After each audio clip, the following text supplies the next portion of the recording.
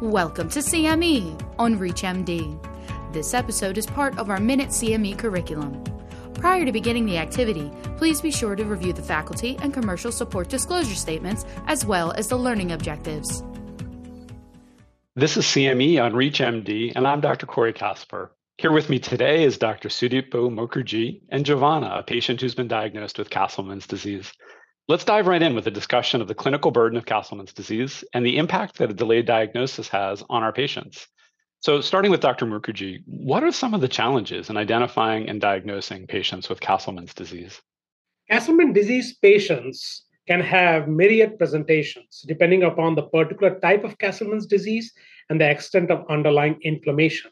And that determines how much of a clinical burden each patient will experience through their clinical journey. For example, for patients with idiopathic multicentric Castleman disease or iMCD, the focus of this discussion, presentation can vary widely, ranging from a mild flu-like illness to commonly seen constellation of findings such as fevers, night sweats, pain, lymphadenopathy at multiple sites, enlarged liver or spleen, generalized fluid accumulation in the body or in the belly, to severe sepsis-like picture with multi-organ failure and death. These symptoms can present abruptly or over a period of time with multiple hospitalizations and multiple specialty visits in the interim.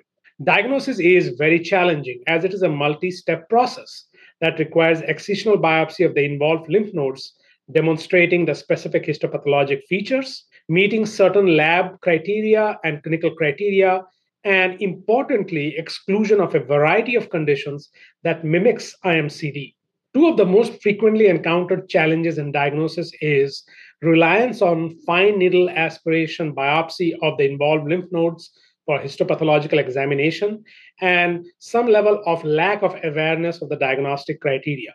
But early diagnosis is critical as it leads to timely initiation of IL-6 directed therapy. Now I will turn over to Jovanna so that she can share with us her experience leading up to her diagnosis of Castleman's disease. Thanks, doctor. So my first symptom was an incredible pain that I had in my abdomen, and that led to a myriad of other symptoms popping up as I got more and more sick.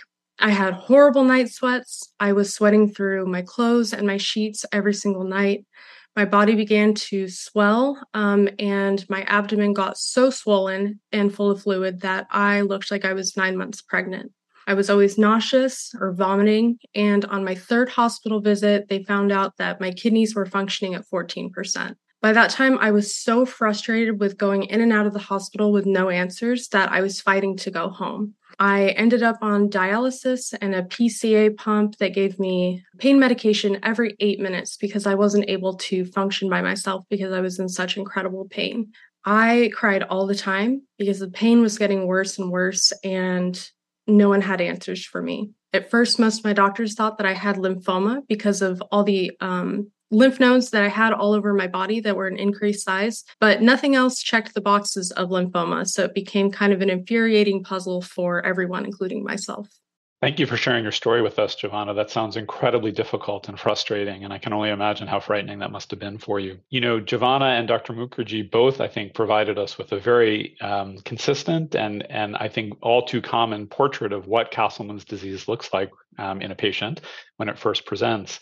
From Jovanna, we heard that there are a wide variety of symptoms. These include pain, night sweats, swelling, nausea and vomiting, and organ dysfunction. And again, the experience that Jovanna had with multiple attempts, 3 hospitalizations before a diagnosis was reached, is very common in patients with Castleman's disease.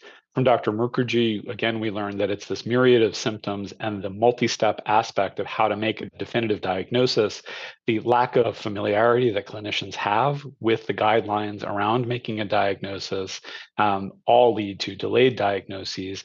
So this has been a great initial bite-sized discussion. Unfortunately, our time is up for now.